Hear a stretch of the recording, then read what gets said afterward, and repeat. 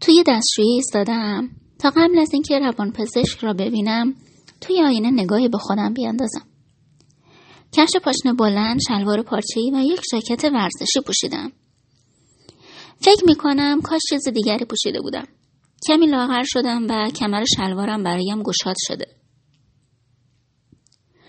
ژاکتم مرا بلعیده و دستهام توش گم شده. توی این وضع پاچه های شلوارم هم کفشم را پوشانده و مدام روی زمین کشیده می شود. ظاهرم مناسب نیست. شبیه بچه‌ای هستم که سعی می کند مناسب به نظر برسد. خم می شوم تا صورتم را از نزدیک ببینم. گونه‌هام گود افتاده، چشم‌هام خستن و حتی با آرایش هم چهرم بیروحه. موهام، وای خدا موهام. به موهام که دست میکشم دوباره با خودم میگم واقعا این موهای راپونزلی من افتضاحه، هنوزم افتضاحه. چند هفته پیش ذهنم مدام درگیر کوتاهی موهام بود.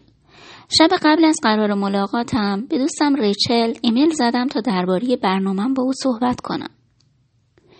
او به شوخی جواب داد میدونم داری سعی میکنی جذاب به نظر نرسی تا زندگی مشترکتو حفظ کنی. من هم براش نوشتم به خدا همچین قصدی ندارم ریچل. ولی چرا همه ما موهامون مثل همه؟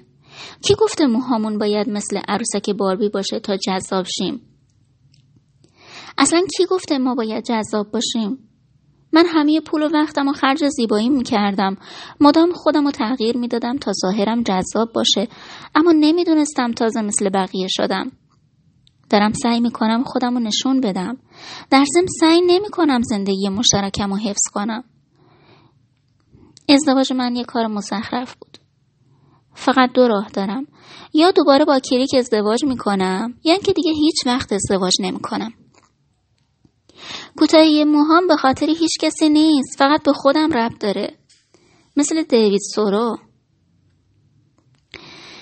دارم خودم رو از ساده ترین نیازهام محروم میکنم. از کجا باید شروع کنم؟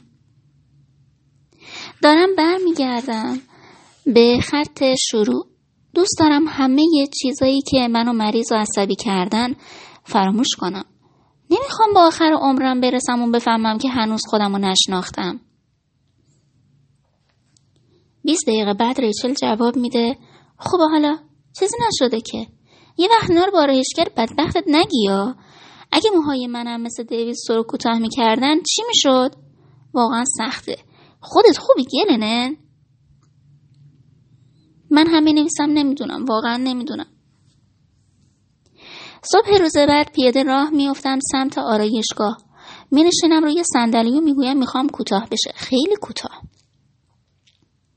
کاتلین بدون اینکه مکث کنه قیچی رو میگذاره روی زمین و با صدای نسبتاً بلندی میگه نه. آخ چرا؟ مد خیلی قشنگه. کلی زحمت کشیدیم تا این شکلش کردیم. زنای دیگه حسرت موهای تو رو میخورن به خاطر کریکه؟ نه نمیدونم. فکر کنم به خاطر خودمه. من فقط میخوام شبیه خودم باشم. کاتلین قانع میشه و میگه باشه درستش میکنیم.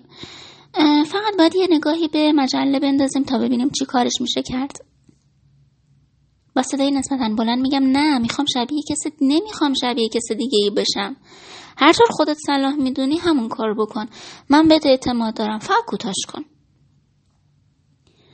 قبول میکنه و دست به کار میشود. تا چند دقیقه پیش داشتم به موهام که تا کمر بود و خیلی برام اهمیت داشت نگاه میکردم. حالا پول داده بودم تا قیچی بشند و بریزن زمین. وقتی میبینم میافتن روی زمین و دیگر به من نچسبیدن احساس رهایی میکنم. دیگر نمیخوام راپونزل باشم. دیگر آن کسی را که میخواست از موهای من بالا بیاید و به من برسد نمیخواهم. وقتی کار کاتلین تمام میشود به خودم خیره میشوم. اول فکر میکنم زشت شدم اما بعد خوشم میاد. کارهای دیگری هم هست که انجام بدم. کاتلین نگاه هم میکند. صورتش مهربان است اما مضطرب است. دستهایش را روی شانه‌هایم میگذارد و آنها را نوازش میکند. انگار میخواهد بگوید درکم میکند و هوایم را دارد. میگوید به چی فکر میکنی؟ میخوای رنگش رو روشن کنم؟ پلاتینی چطوره؟ نه خوبه. دقیقاً همون چیزیه که باید باشه. میخوام همونطوری که هستم دیده بشم. قشنگ شدی. میگم ممنون. دستمزد کانسلین را پرداخت میکنم و با ماشین برمیگردم خانه. همین که وارد میشوم بچه‌ها با جیغ و فریاد میآیند سمتم. به موهام دست میکشند و میگن چیکار کردیم مامان؟ فکر کنم قانون شکنی کردم. اما حالا که به موهای کوتاه، بدن استخونی و لباسهای گشادم نگاه میکنم، متوجه میشم حق با کاتلین بود. قیافم اصلا خوب نیست. انگار که فقط یک ظاهر افراطی رو با کس دیگری عوض کردم. از راپانزل تبدیل شدم به پیتر پن. از توی کیفم یک رژ لب در میآورم و به لبهام میزنم. حالا انگار خود پیتر پن شدم که رژ لب زده. از شدت عصبانیت به خودم میپیچم. چرا اینقدر سخت است که شبیه خودم باشم؟ به لبهای قرمز و موهای کوتاه و هیکل لاغرم که مرا شبیه یک زن مقوایی کرده نگاه میکنم. پاکیج شدم. گلویم را صاف میکنم تا صدای خودم را بشنوم، اما مطمئن شوم زنی که توی آینه است واقعا منم. شنیدن صدای خودم آرامم میکند. دوباره گلویم را صاف میکنم. من اینجام. عجیبم اما خودمم. میروم یک گوشه روی صندلی مینشینم و شروع میکنم با آماده کردن حرفهام. از وقتی پدر و مادرم متوجه اختلال من شدند پیش روانپزشک‌های زیادی رفتم. هدفم همیشه این بوده که تشخیص بدهند و رهایم کنند. فکر میکردم درمانی خوب است که اگر اختلال تغذیه‌ام خوب نشد باز هم بتوانم با آرامش به زندگیم ادامه دهم. امروز طور دیگری فکر میکنم. میخوام سالم باشم، نمیدانم چطور، اما این چیزیست که واقعا میخواهم. احساس میکنم قلب آسیب دیده‌ام را قبل از اینکه از کار بیفتد جراحی کرده‌ام. نیاز دارم استراحت کنم و مدت یک نفر دیگر به جای من زندگی کند. اینجا نیستم که بگویم حالم خوب است. آمدم که بگویم تسلیمم. اگر یک پرچم سفید داشتم بالا می بردمش و فریاد می زدم من اینجام، کمک، خواهش میکنم کمکم کن، خواهش میکنم کاری کن، این زنی که اومدم ببینمش چاره کارمو بدونه.